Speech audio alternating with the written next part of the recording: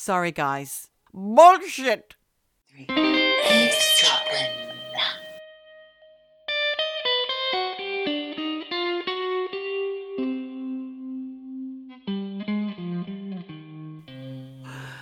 Hello, Michelle. How are you? Hi, Geordie. I'm great. I'm really great. Oh, that's good to hear. Yes. What's been happening in the world of Michelle? Well, my long-suffering fiancé, he's had a fantastic accolade. He got a Michelin star for his restaurant. Oh my God, that is so good. I'm clapping above the microphone so it's not too noisy. Oh. That's so exciting. Yeah, it is exciting. It's like winning an Oscar, but in the restaurant world. He's won a restaurant Oscar. And I saw the pickies. He looked gorgeous in his tuxedo. He And you did. looked gorgeous in your red velvet. Oh, thank you. I was hoping I didn't look like a cheap tart in red velvet. No, it was a wonderful, wonderful time, and I'm very proud of him. In the absence of a red carpet, you were the red carpet that day, Michelle. They could walk all over me. Only for one day, though. One day only. So let's welcome ourselves. I am Geordie. And I am Michelle, and you are eavesdropping on us. But we allow it. In fact, we encourage it. So continue, please, listeners, to eavesdrop on us. Now, I've had a little bit of a comment from one of our long-time listeners over in Australia about the porn episode. I don't know that this is going to be positive. We had a comment from a lovely lady who you know very well, Michelle, a Mrs. Jenny Margarita, a.k.a. Jen the hen. She's gotten in touch to say, what an eye-opener of an episode. And it knocked her socks off, Michelle. Knocked her socks clean off. Now, Jen knows a thing or two about the world, let me tell you. Yet, our episode about porn, well, that may have, it didn't shrink her brain. It probably expanded her brain, I'd say. Well, this is news to me, and I have to say, I just spoke to Jen extremely recently, aka yesterday. Not a word to me about the porn episode, so I'm glad she's getting in touch with you. Well, she's interacting with our Facebook, actually, Michelle. Oh, she is? Okay. Well, there Yes. you go. Well, I wonder if it was the granny porn that opened her eye. Well, I must say, on the second listen, after editing that and having that conversation, I was listening to it on the tube and I was thinking, God, I hope I don't see anybody looking at porn while I'm sitting here. But it did cross my mind, like it kind of went into my head a bit. I was thinking about the granny and what did she look like? Was she a glamorous granny? Was she not glamorous with her false teeth in one hand clamped around the base of a ding-dong, her mouth in the other? I mean, sorry, listeners, to go straight to the cut to the chase, but that is what we spoke about 2 episodes ago. Obviously, it's a while ago now. But Michelle, didn't you just tell me a minute ago that they don't like it over on Facebook? Anything to do with, not Facebook, on YouTube. They don't like anything to do with porn or QAnon. Yes, we've had both of our episodes taken down from YouTube. The porn episode, I think it was also to do with some of the links that I had put in the show notes that have been flagged. Yes. It could have been the one with the granny porn. Yes, they don't like it. I find that quite mysterious considering there are tits aplenty on YouTube, but they take a comedy podcast down. So go figure. Well, F you, YouTube. F you, YouTube. F you. I've got another update to some of those listeners who have been with us for a long time. You may remember we had a great episode back in season 2, which was 2021, episode 42. It was called Who's the Daddy? And I spoke about how Jack Nicholson didn't know who his real mother was. In fact, he was raised as her brother, if you see what I mean. And there was a few other celebrities we spoke about. Michelle, you told the fantastic story about the Australian man Simon Durante Day, who believes he is the illegitimate, at the time, son of King Charles and Queen Consort Camilla when they were having an affair it was a long time ago when he claims for that to have happened. I think that Charles would have been in breeches. You know, he would have been 16 or something. Breeches? Which is almost impossible. Breeches. Where the hell did you pull breeches out of the air? I just conjured up an image of King Charles in my head, and he was wearing a hat, one of those hard hats. You know, he's playing polo, and those jodhpurs is what I was thinking. Joddies, the old joddies. He's in breeches. Well, look, Simon Durante Day, he had a tale to tell where he said that The royal family changed his eye colour. They filed down his teeth. Filed his teeth? Yes, and he's been pestering the royal family for decades to have his status as illegitimate love child confirmed. So, yeah, but it hasn't happened. Well, Netflix has gotten in touch with him apparently, and I think they're maybe making a show about Simon Durante Day and the love story that led to his being conceived. His conceivement. Conception. Thank you. Oh my God. It's going to be one of those days. I feel like it will. Well, do you know what? I thought you were going to say, and Netflix have been in touch with me, and they want eavesdropping on the eavesdropping podcast. Wouldn't that be Who amazing? wants a Netflix commissioned eavesdropping series? Hands up. Get in touch with Netflix. Why don't you start a petition or something? Because it could happen. The second update that I have, Michelle, and I wouldn't be surprised if all of this has passed you by, because like you've said, you've just been receiving Michelin stars, wearing a carpet dress, having the time of your lives, while your partner won the best and highest accolade that any restaurateur can receive. So congratulations to Andreas and to you for all your hard work. Meanwhile, over in Australia, this is regarding all of our teachers' pets updates. The now convicted murderer, Chris Dawson, who was the subject of a really good podcast called Teacher's Pet, that we have then covered and recovered, because there's a lot more things coming up regarding this missing person / murder case of his wife Lynn.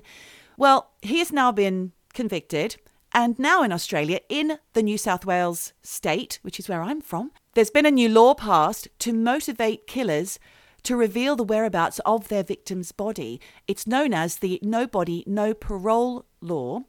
And it means convicted murderers will be denied any chance of parole unless they disclose the location of their victim's remains.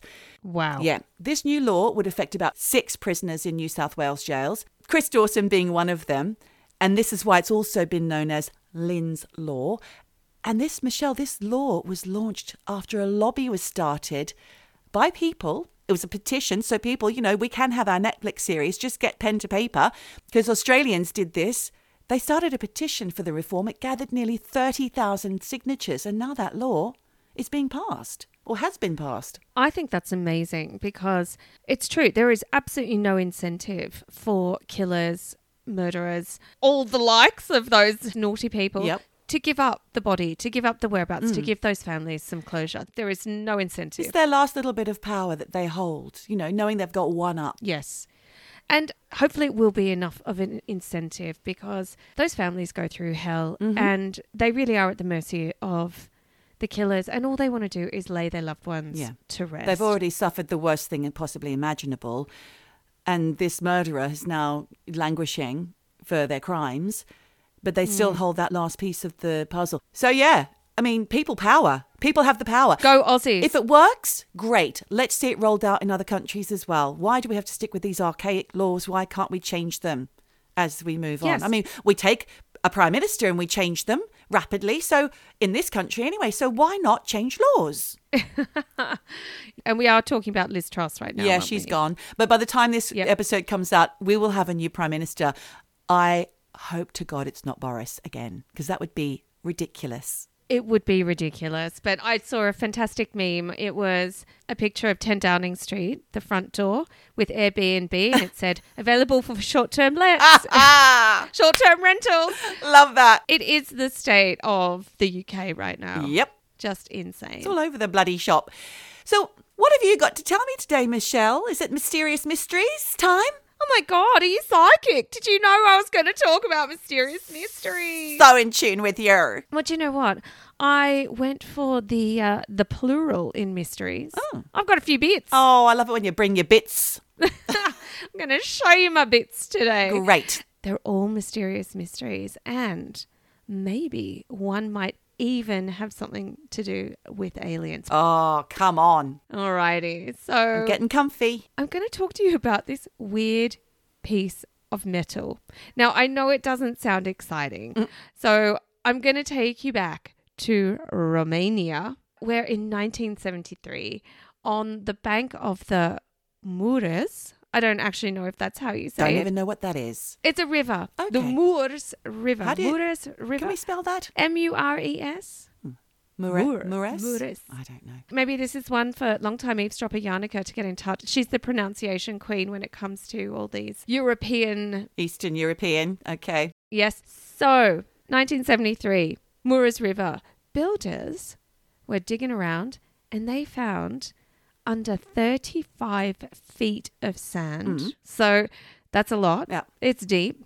Next to a pile of mastodon bones. What? Right? They found this piece of aluminium. What? Yes, known as the object of Uid. A-U-I-D. I don't know how the hell you say that. Uid. I have no idea. This is giving me Stanley Kubrick vibes. It's giving me Arthur C. Clarke vibes. It's giving me 2001 A Space Odyssey vibes right here, right now. Yes, it's giving me chill bumps because it's weird. Yeah. I've read articles that say this weird thing, this weird metal, is one of the most mysterious and controversial objects of our time. Right. And the whole piece of this metal is a complete mystery. Why, you might ask? Well, the main reason why this bit of metal is so weird, because, there are conspiracy theories linked to this. It's because this thing is almost 90% metallic aluminium. Okay. Usually it's an alloy. Yes, humans only began producing this around 200 years ago in the 1800s. But weirdly, it's coated in aluminium oxide that is more than 400 years old. What? And like I said, this weird wedge, it's a wedge shape. Okay. That was another question I had. What is the shape? What is the size? Have they tested it? Yep. It's all been tested. It's not that huge from what I can tell, because obviously I haven't seen it in real life, IRL. It's, I would say, judging from the pictures, it's half a loaf of bread size. Oh, so it's not massive. No, but it's weird. Yeah. Right? Like I said, it was found next to dinosaur bones. And these dinosaur bones became extinct. Well, the dinosaur became extinct at least 11,000 years ago. That's crazy, crazy, crazy, crazy. So what the fuck is there going on? any way that, okay, you've got your dinosaur bones. They're buried deep, deep, deep, 35 feet down? I don't know what that is in meters. Is there any way that this metal could have been buried later and slipped down? No, not really. It's unlikely. So I did read, and I haven't got my notes in front of me here for this, but I did read that there were two separate labs, one in Romania and one in Switzerland, that both tested the wedge and both got almost identical results. Okay. That this wedge is thousands of years old. Amazing. Thousands of years old. Maybe not as old as the bones, but definitely these are thousands and thousands of years old. I'm going to put this into context again. So aluminium production requires a ridiculous amount of heat, more than 1,000 degrees. And aluminium, it's not found in nature. It only exists because of manufacturing, which only began in the 1800s. So right there, if this has been dated by those labs at being thousands of years old, and yet our manufacturing of this only began at the max 200 years ago, then I'm gonna just put it out there. There are some conspiracy theories here, and you know that I love this. Aliens. Yeah. Yep. It's got to be. It's got to be. It's got to be. And I'm not the only one. So there is this Romanian ufologist called Florin Gheorghita. And I really apologize because I don't think that's how you pronounce her name. This ufologist has a theory that the wedge was accidentally left behind by an alien ship. Mm-hmm. And if what they say is right about the dating of this metal, then why not? How else did it get there? Yeah. Time travel, that's another option. Time travel, yes. And of course, right, scholars have looked at this metal and they are debating whether or not the testing and the dating of it is correct, whether or not the wedge is the same age as the mastodon bones, because obviously that would make it 11,000 years old. But there are people calling this a fake. They're calling it a hoax because, it is quite hard to wrap your head around. Nothing about this adds up. at all. And, we have also talked about alien arcs in past Yes, we have. episodes in sand. This was found in sand. Okay. So, there are all of these weird connections. But the weird thing now is that apparently it was on display in a museum in Romania for years. But you can't see it anymore. It's been Why not? taken away. I don't know. It's been hidden in an undisclosed location. Because I think people realize that this is potentially some kind of weird anomaly. People do want to call it a fake. People do want to believe it's aliens. So there's a lot of debate around it. And it's now hidden somewhere in Romania. And the only evidence of this are pics on the internet. You cannot literally go and see this thing in a glass case anymore. Right. So I'm just going to put it out there. It's a mysterious mystery. I don't know, fake or real. That is such a conundrum. Just goes to show there are things in this world, in this universe even, that we cannot fathom. Conspiracy. It's a conspiracy. Conspiracy. I think it's a conspiracy. So, I'm now going to give you a little bit of mysterious mystery true crime. Oh, True gosh. crime time. And I'm just going to ask you a simple question. You're not going to know the answer. Who put Bella in the witch elm? Oh, I know this. Oh, you know this one? This is a very famous story. I've heard it on a few different crime podcasts, but I would love to hear the Michelle Margarita treatment, please. I never heard of this, and I don't know who put Bella in the witch elm. So way back in 1943, on the 18th of April, 4 young lads were out poaching, and they were raiding bird nests, and they were in a place called Hagley Wood. That's what you had to do to survive back then, by the way. That will be a return to form for this country shortly. We'll be scrumping apples, stealing eggs out of birds' nests to survive. Oh my Dark God. days are coming. The recession is real, people. These boys, I don't know if they were doing it just for fun or, poaching, it's a bit of fun, but also put some dinner on the table. Yeah. Well, they were in Hagley Wood, which is part of the Hagley estate, near Witchbury Hill in Worcester in the UK. And while they were in the wood, they saw this tree. It was a large witch elm. And they thought, might be some nice bird's nests in there. So one of the boys decided, I'm going to climb up the tree. And as he climbed up, he noticed that the trunk of the tree was hollow. And inside, there was a skull in that trunk. And he was curious. He was like, whoa, God, that's a skull. What kind of animal is that skull? He wasn't scared at all to go down and take a closer look at this. But it wasn't an animal. No. It had hair and teeth. Ah! It was a human skull. Yes. Obviously these kids were freaked out. But also they were on the land illegally. So all 4 of these boys ran home and they didn't tell anyone about what they found. Yeah. Except one boy who was actually the youngest boy in the group. He was freaking out about it. And eventually he did tell his parents about the skull, who then, as good parents would do, they reported it to the police. Thank God. And when the police went to check out the tree, they found not only the skull, but almost a complete skeleton Oh, God. with a shoe, a gold wedding ring, and some of bits of the clothing still attached. And like the poor kid had seen, the skull still had some tufts of hair on it. Crikey. And the teeth were actually in good condition, which actually meant the skull was really a key piece of evidence. And the only evidence they had, the police had, as to try and discover who this might be. And thing was, when they realised that there were parts of the skeleton missing, the police conducted a search and they did find the remains of a hand not far from the tree. Oh. So the skeleton was sent off for forensic examination. Unsurprisingly, they identified from, the wedding ring and all this kind of stuff that it was a woman who'd been dead for at least 18 months. And they estimate the date of death was probably around October 1941.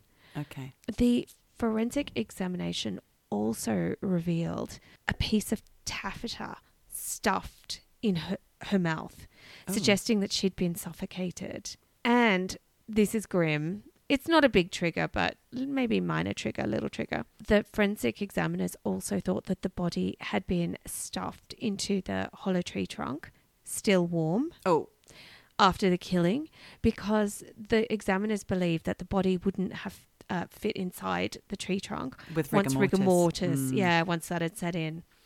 So this was during the Second World War, and loads of people had been reported missing at the time. Yeah. So even though the police had loads of solid clues about her identity, they couldn't precisely figure out who she was, even after cross-referencing details against reports of missing persons throughout the region. And, there weren't computers back then, so it was all hand and phone and, looking through paper reports. So it's difficult. Microfiche. I don't even know if they had microfiche back then. That was way too advanced. Possibly not. One thing that they did try was the dentistry on the teeth was quite unique.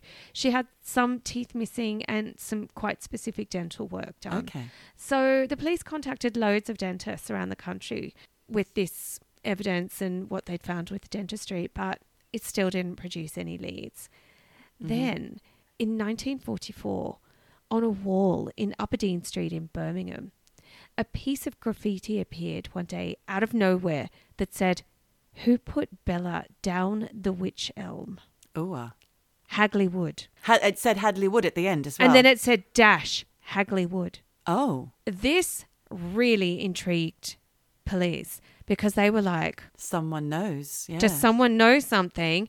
Could it be a woman called Bella?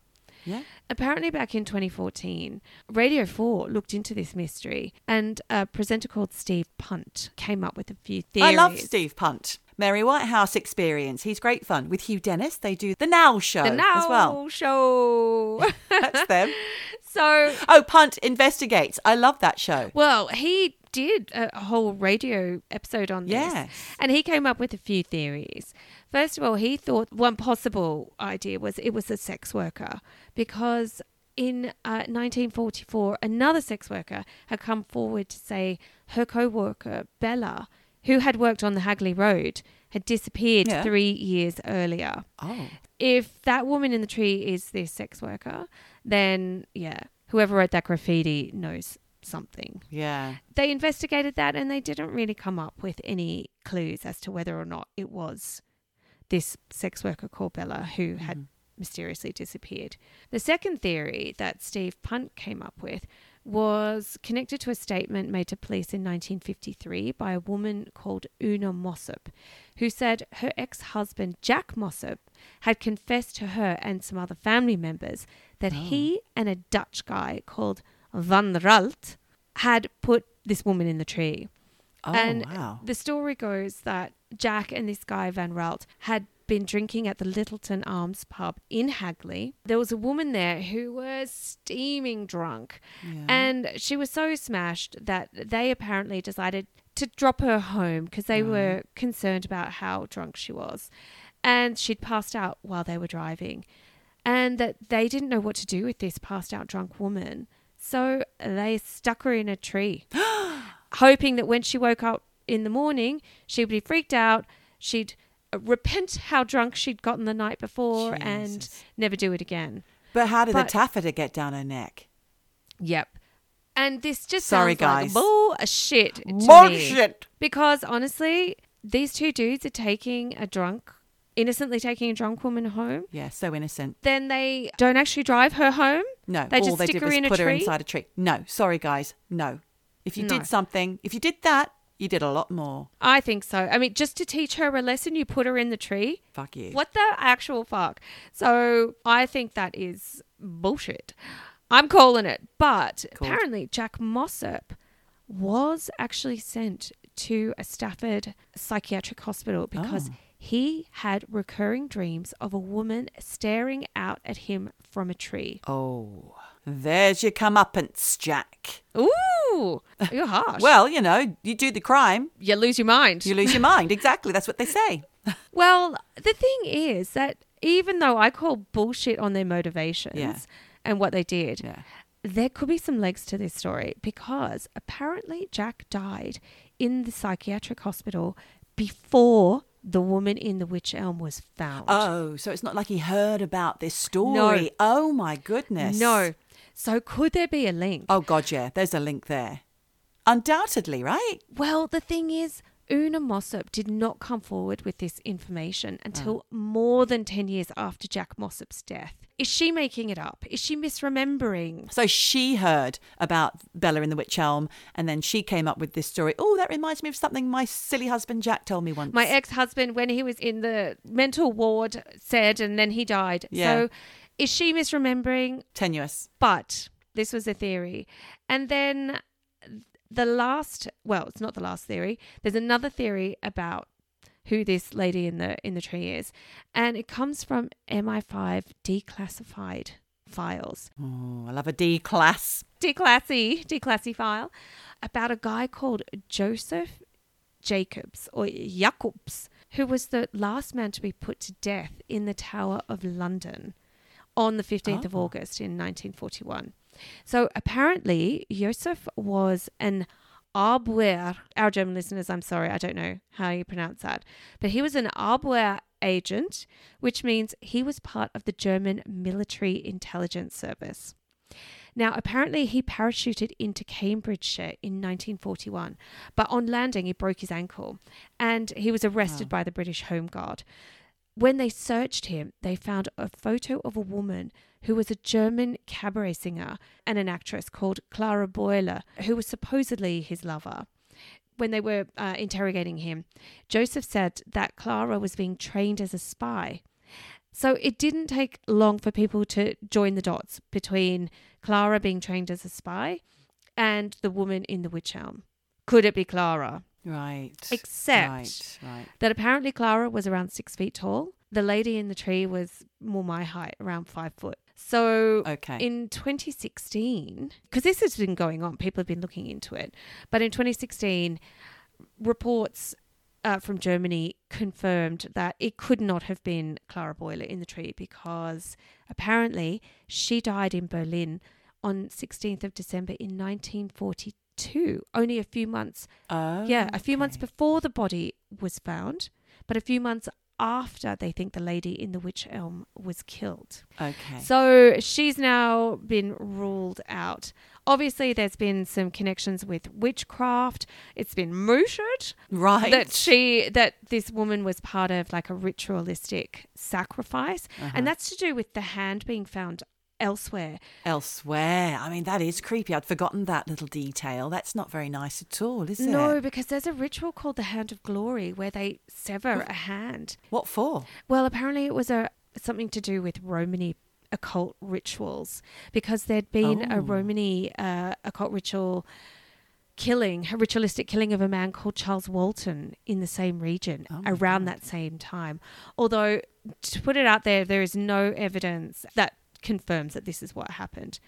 And then finally in 1953 there's another theory floating around about this lady in the tree, that she was a Dutch woman called Clara Bella Dronkers. Great name. Well, that's very similar to the other lady's name, spy in training from Berlin. No? I get this. Who had been killed by a German spy ring consisting of a British officer, a Dutchman, and a musical artist who was killed for knowing too much. Now, the thing to me, this just sounds like a mashup of all the other theories that people have gone, it's a bit of this, it's a bit of that. Reaching. Yeah. The upshot of all this is still a mysterious mystery. No one to this day knows who put Bella in the wych elm. If she was even called Bella. If she was... Exactly. Well, that's amazing. I love your version of that story, Michelle. It made total sense. Thank you. My pleasure. But I also wonder, do the police still have the skull? Well, they could be testing. Exactly. They need to DNA test the shit out of that, because if they pop that through 23andMe or whatever, who knows? Boom, could be a match. So come on, police, get testing. Like Tamam Shud, it was finally revealed who that man was. Yes. Mysterious mysteries of all time. You know?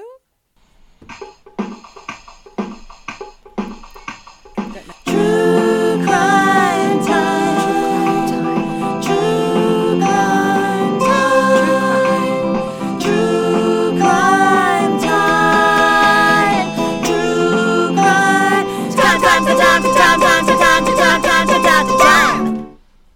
So, Geordie, Yes. this happened in October 1963 in Methuen in Massachusetts. Uh-huh. And this happened to a family called the Martin family. And look, they were just eating dinner. Eaten. Eating dinner. Do you know what? They'd finished dinner. I don't even know why I said eating dinner. They'd eaten their meal. Eaten a meal? Eaten. They just thrown some grub down their necks. Okay, now. You know what? They'd finished eating. Don't even know why this is. It's not even an important fact. Anyway, they're about to watch some telly. And they were all sitting down when out of nowhere, they noticed a small damp patch of water suddenly forming on the wall between two bookshelves. Oh, God. Yep. I mean, it started off as the size of a small marble, but pretty quickly it became the size of a large dinner plate. No. And the dad, Francis Martin, went to investigate what was happening. And initially he thought, it's just a pipe that's frozen and burst. Mm. But it was early October and it wasn't cold enough for that to happen. And then he thought, maybe it's the drains. But he'd actually cleared the drains only a few weeks earlier. And it was unlikely that it was a blocked drain that was somehow causing this water to create a wet patch on the wall. Thing is, when he touched this wet spot, it wasn't just wet. It was sticky as well. Ectoplasm. Don't even discount that because, not joking, I think there could be some kind of poltergeist activity here. So just put a pin in that theory, right? So his kids and his wife went up and they touched the wall as well. And it was sticky. They were all like this, whoa, what is this? Yuck. And they could not understand what was going on. Then, out of nowhere, a loud popping sound scared the shit out of them because it sounded like a gunshot. That scared the shit out of me. Pop! That didn't scare you. Anyway. Pop! Then, a split second later, a spout of water, like a water, just jetted out of the wall, leaving the whole family soaking wet. Oh. But were they sticky as well? I didn't read that the water was sticky. Just wet. Well, the thing is, and this is a quote from Francis, he says, the water was freezing cold, the coldest water I've ever felt. A few seconds later, this icy jet of water just stopped. And because it was out of hours, the family were like, oh, fuck, how weird. Okay, we're just going to clean up this mess and we'll call a plumber in the morning. Except the next day, another wet spot appeared on a different wall. And another jet of water was pouring into the house. And again, this mysterious jet of water, it lasted about 20 seconds before stopping suddenly. And over the next few days, this pattern of wet patch, popping, huge gunshot popping sound, and water jets spraying water into the house was happening every 15 minutes all over the house. I'm totally freaked out by this. Yep. To the point where the family couldn't live there anymore because the house was just fucking sodden. Well, had they called the people to come in and have a look? Yeah, they could. And there was no link to any water at all. Everybody was flummoxed by what was going on. So they packed up their stuff and they moved to the mother-in-law's place in Lawrence, which is a town close-ish to Methuen. Thing is, started happening at the mother-in-law's house. Come on. Yep. That's a poltergeist. Yep. Walls, carpets, furniture, everything was soaked. Gee whiz. So the fire department decided to investigate both the houses for leaky pipes or whatever. And they also heard the popping sound, mysterious. They saw the mysterious wet patch. They saw these jets of water streaming out of nowhere, out of dry plaster into the house. They had no clue what was going on. They had literally never seen anything like this before. So Francis felt bad and he packed up the kids, packed up the wife. They went back to their old house because they were like, we can't destroy the mother-in-law's house. And when they went back, the water supply was turned off at the mains. They had no water, no running water, no toilet, nothing. And they thought, great, this will do the trick. And for the first night, nothing happened. Great. So they were like, yes, no popping, no water jets. But the next morning, despite being all the water having been turned off, They heard the popping. They saw the wet patch. The jet of ice cold water exploded a wall. And this was relentless for days. Insane. And days. They went, fuck, we can't live here. They went back to the mother-in-law's house. Same shit again. Oh, my gosh. They need a good cleanse. Yeah, this poltergeist going on. is following a family. So they went home and they were like, right, we just need to accept this poltergeist wants to fucking destroy us, destroy our family. We just have to deal with it. So they lived in basically a waterlogged house. Everything was wet, but there was nothing they could do. They couldn't move anywhere. And thing is, once they sort of accepted that they had to stay in their house, yes, they had every single day popping, the wet patches, the weird sounds, everything, the water gushing into the house. But it started to get less and less. And finally, over a period of a few weeks, it did stop. And look, to this day, no one knows what. No one knows. Why? No one knows. They have no explanation for what happened to them. Why gallons of water would suddenly erupt into their house. God. People have come, like experts have come to the house and they've said, oh, it was just moisture buildup. That's the official explanation, right. Apparently. Thanks. But no buildup of moisture can create that this. Travels. Yes. And then it travels to the mother-in-law. Honestly. And a moisture buildup that can have a gushing jet of water for 20 seconds and a popping sound? No. So obviously psychic investigators think this was a water demon poltergeist. Wow. No one knows, and we never will. I think, Michelle, there are just some things that have to remain a mystery. Wow, that was an insanely fantastic bloody story. Thank you. That's okay. So just be careful, people. If you hear a pop, if you see a wet patch and a pop on your wall, could be a water demon. True, Jen, true. True, Jen, true. Boom. So I'm going to talk to you today, Michelle, about boats. And yes, I do have a mysterious mystery, but not before I want to tell you not a funny anecdote regarding a boat movie, but I'm going to talk about some boat films.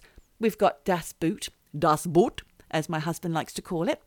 But have you seen Fitzcarraldo, which is a Werner Herzog film? No. Starring Klaus Kinski.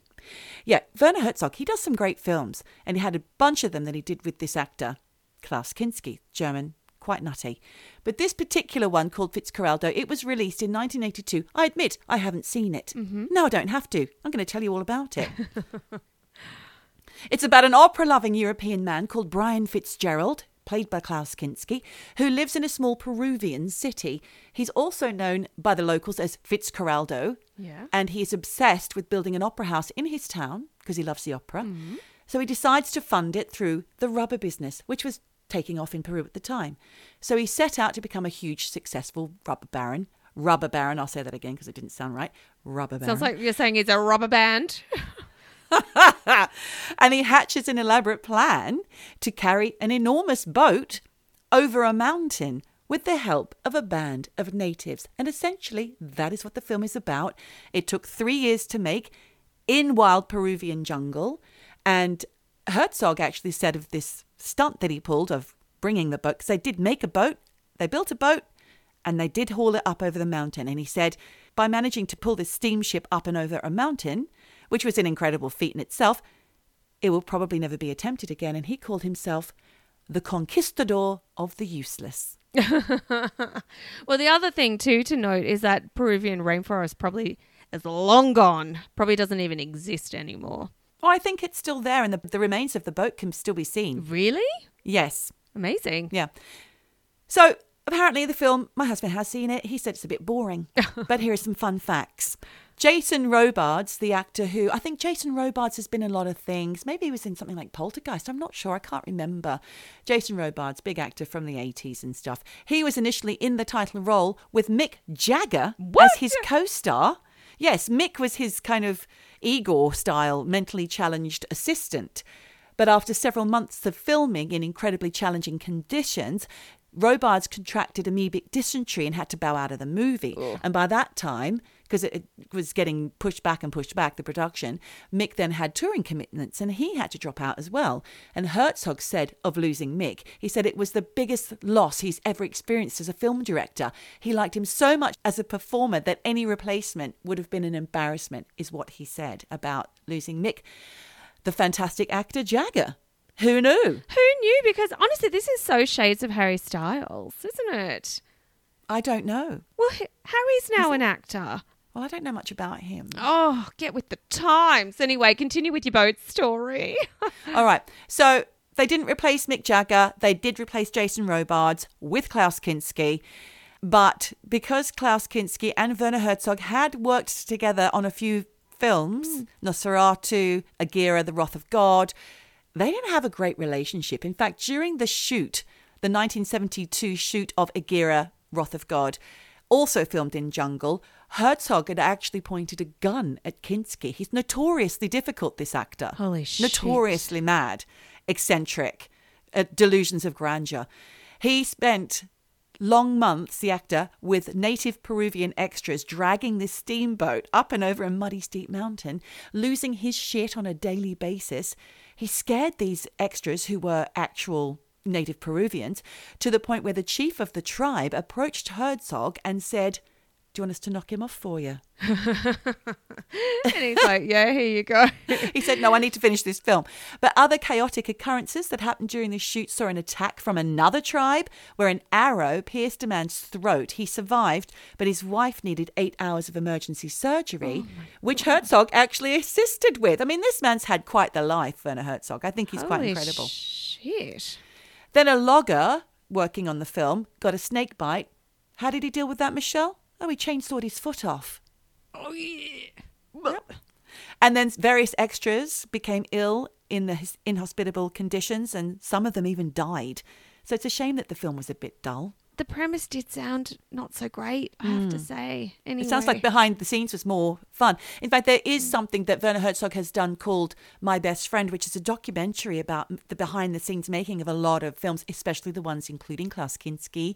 He's since died. I think Werner Herzog died as well. I'm not sure recently. I'm not sure. Don't quote me. Yeah, I'll show note the shit out of that, Okay. don't worry. Yeah, apparently Kinski was hated by his own family. Two of his daughters, the actress Paula and Natasha, both Natasha Kinski. both accused him of sexual abuse as children. Oh, my God. She was so beautiful. I know. He wasn't. Now, moving on to the mysterious boat mystery. Brace yourself, Michelle. I have a mystery that's unsolved as well. Throws up quite a few questions. So here we go. Classified CIA papers have been revealed that tell the bizarre case of the SS Orang Medan, which is a Dutch vessel, and it means in Malaysian, the Man of Medan.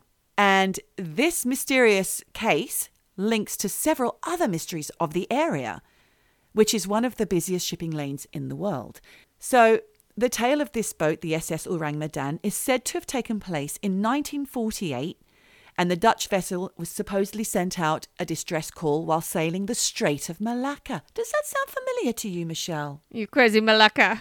Yes, Malacca. it does. I believe we've spoken about that before. Oh, We have. I know why. It separates Malaysia and Indonesia. It stretches for 890 kilometres. It connects the Pacific and Indian Oceans. It's quite a spectacular place. Nearly 120,000 boats pass through the narrow corridor every year. And at its narrowest is only 3 kilometres wide.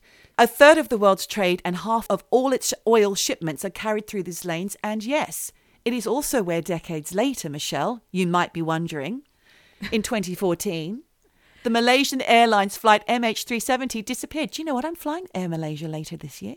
Oh, great. Good for you. I thought it was Singapore, and now all those eavesdropping episodes are coming flooding back. I don't know. I'm going to have to take some sedatives for the flight, I think. Oh, look, I'll give you a little good luck charm. You'll be fine. Oh, thank you. So anyway, distress call is out. A nearby ship, the Silver Star, heard a Morse code, SOS, from a signaller on board the SS Orang Medan. The message said, "All officers, including the captain, are dead. Lying in chart room and bridge. Possibly whole crew dead. ... I die." End of message. Oh, my God. Mm-hmm. Fuck, man. So the crew of the Silver Star, they went aboard to find the entire ship covered with corpses with bulging eyes and terrified expressions on their faces. Their mouths were wide open as if in the middle of a scream, and their arms were outstretched as if reaching for something. Even the ship's dog was dead, frozen in this disgustingly scary state. Oh my God. What the hell? The bulging eyes, the Not nice. reaching. Feels Mm-hmm. culty, like, but scary alien stuff. I don't know. Okay. So on closer inspection, the crew showed no signs of any injuries that could have caused their deaths. And the rescuers of the Silver Star, they prepared to tow the ship to port when suddenly a fire broke out on board. Then there was an explosion of such force that it lifted the boat out of the ocean, and then it dropped to the depths below. The SS Ourang Medan sank without trace, and the wreck of that ship has never been located. Fuck. It's almost like there is some weird supernatural thing, which is like, do not go near this. You are not meant to know what happened here. We are hiding this motherfucker down in the depths. I need to check the flight path for my flight. Anyway, as a result of what I've just told you, Michelle, a lot of people asked if the SS Ourang Medan even ever existed. It's not listed in the Lloyd's Register of Shipping, which has been around since 1764 to give both insurance underwriters and sea merchants an idea of the condition of vessels which were insured and then chartered. But not all ships are registered with Lloyd's, especially if this boat originated in Sumatra. Okay, fair enough. Also, the Silver Star did not log or record the attempted rescue. And the Coast Guard didn't report this incident until May 1954, which was 6 years after the sinking of the SS Ourang Medan. This shit just drives me mad. Yeah. I mean, look, I know haters want to hate and people, they don't want to believe, they always want it to be a hoax. But Yeah. it's like Una Mossop. Why wait 10 years? Why wait 6 years? Just what is going on here? People. There are theories that several countries have worked together to cover the whole incident up. Yes, there are conspiracies abound regarding this story. Others think it was a noxious gas that was released from the Earth's core through fissures in the seabed and overcame the boat. And I quite like that I quite like as a that. theory. Because I've just explained, all about this point where it meets, two oceans meet. Yes, something to do with tectonic plates or who knows underneath. Could be. And I just thinking about their bulging eyes and reaching. Maybe it was their like dying, the gas, like Poisoned. who knows? Poisoned from inside. Yeah. There was a German scholar whose name I did not write down who wrote a report that stated there was potassium cyanide and nitroglycerin both being stored in the ship's hold, which might explain the explosion. Now, the timing of the incident was the middle of World War II. Could it just have been warfare? Maybe. But were they really a threat to anyone? Who knows? What was their mission? Yeah, Who knows? that's true. And of course, there are those who believe it's a supernatural event. Me. Always. You're the one. So we're going to go back to the beginning of the story. I started to say that there was a CIA document that was declassified in 2013. In it, there's a letter and it mentioned something about it could be something from the unknown. That was written in this letter. The letter was written by C.H. Mark Jr., who was the assistant to the director of the CIA, Alan Dulles, Yes. in 1959. Dulles, we've spoken about him before. I think we have. Have I missed something? But how is this connected to the film? What film? I just was talking about boats. Ah, okay. Because I was thinking, I wasn't sure. I just liked all the little tidbits about Klaus Kinski and Werner Herzog and all the yes. the crazy shit that was going on. Anyway, going back to the CIA document, it said, I feel sure that the SS Ourang Medan holds the answer to many of these aeroplane accidents and unknown mysteries of the sea. This was written in 1959, Michelle. Okay. So there must be other incidences, which I did not research. Apologies. But obviously there have been a lot of other things that have gone on that haven't been solved. So it's not said who this document was sent to. Okay. But it's out there. Look, this is the second time this episode we've talked about declassified documents. And obviously they are classified for a reason. Yeah. What is that reason? What are they covering up? Is this a conspiracy? What? Like, why were those documents classified in the first place? What information was so sensitive that it had to be, locked away and kept secret, which Yeah. does point the finger at, is there something more to this? Well, as I mentioned just now, C.H. Mark Jr. had sent this letter, and in it he did mention other airplane and boat incidences that have gone unexplained in this area of the Strait of Malacca. Now, during the Battle of the Malacca Strait, during World War II, the Japanese cruiser Haguro was sunk in the naval battle. So this would have happened very close to when, in the 40s, when this incident with the Orang Medan had occurred. More than 900 people went down with that ship. Then in December 2018, bodies were just found floating in the waters off the islands of Indonesia in the area. And it was estimated these bodies had been floating in the waters for more than a month. Investigators found some of the victims were Indonesian workers who had been killed on a ship when it crashed into a huge wave and had sunk earlier that month. But they still haven't been able to determine where the other bodies have come from. And who they are. I mean, these are just human lives with no identification. What a cold case, really. Yeah, that's in 2018. I mean, you would think that we would have the technology, the satellites, basically there's CCTV footage of the world. Surely someone knows something. Google Earth, yep. What is going on here? That is a mysterious mystery. Totally. The waters are also known as a hotbed for pirates. And they're real, Michelle. Pirates are real. 41% of the world's pirate attacks happened in southern Asia between 1995 and 2013. 41% of all pirate Well, that's incidences. the thing. You think of pirates as being, Captain Jack Sparrow and, with a patch over one eye, but they're just basically the mafia on the water. That's right, yeah. So I'm going to take you back in time to 1511, where there was a Portuguese vessel called Flor de la Mar. It was carrying $3 billion. I don't know if that figure is accurate, in treasure, and it hit a reef and sank to the bottom of the ocean, killing 400 people. The treasure had been stolen from a sultan and it was never found. So that's another spooky incident related to the Straits of Malacca. That makes me want to get a metal detector and just try and Well, find that money. Don't you think people have? They must have They done. must That was have. in 1511. Yes, if it's still there. I mean, it's long gone. It could have gone down into one of those fissures. You never know. Is there a sinkhole in the sea underneath there? Is there something just swallowing all this stuff Like up? the Bermuda Triangle, but under the water. Things just go missing. And it's possible, we don't know enough about the murky depths to know whether or not there is some weird hole or it's like some kind of crack in the plates, crevasses on land, maybe the similar underneath the ocean, and boom, it closes up, you never find it. Yeah. So the story of the SS Orang Medan has inspired films and PlayStation games, most famously the Man from Medan game, which you can play on PlayStation. Nice. And possibly a film called Ghost Ship, but I did look at the IMDb page and it was a totally different story. Inspired by. But people do say that the Man from Medan game and the Ghost Ship film are both very similar. And that is all I have for you. Unfortunately, that's just going to have to remain a mystery. Did it happen? Didn't it happen? If it did happen, was it to do with spying and war in the middle of the World War II?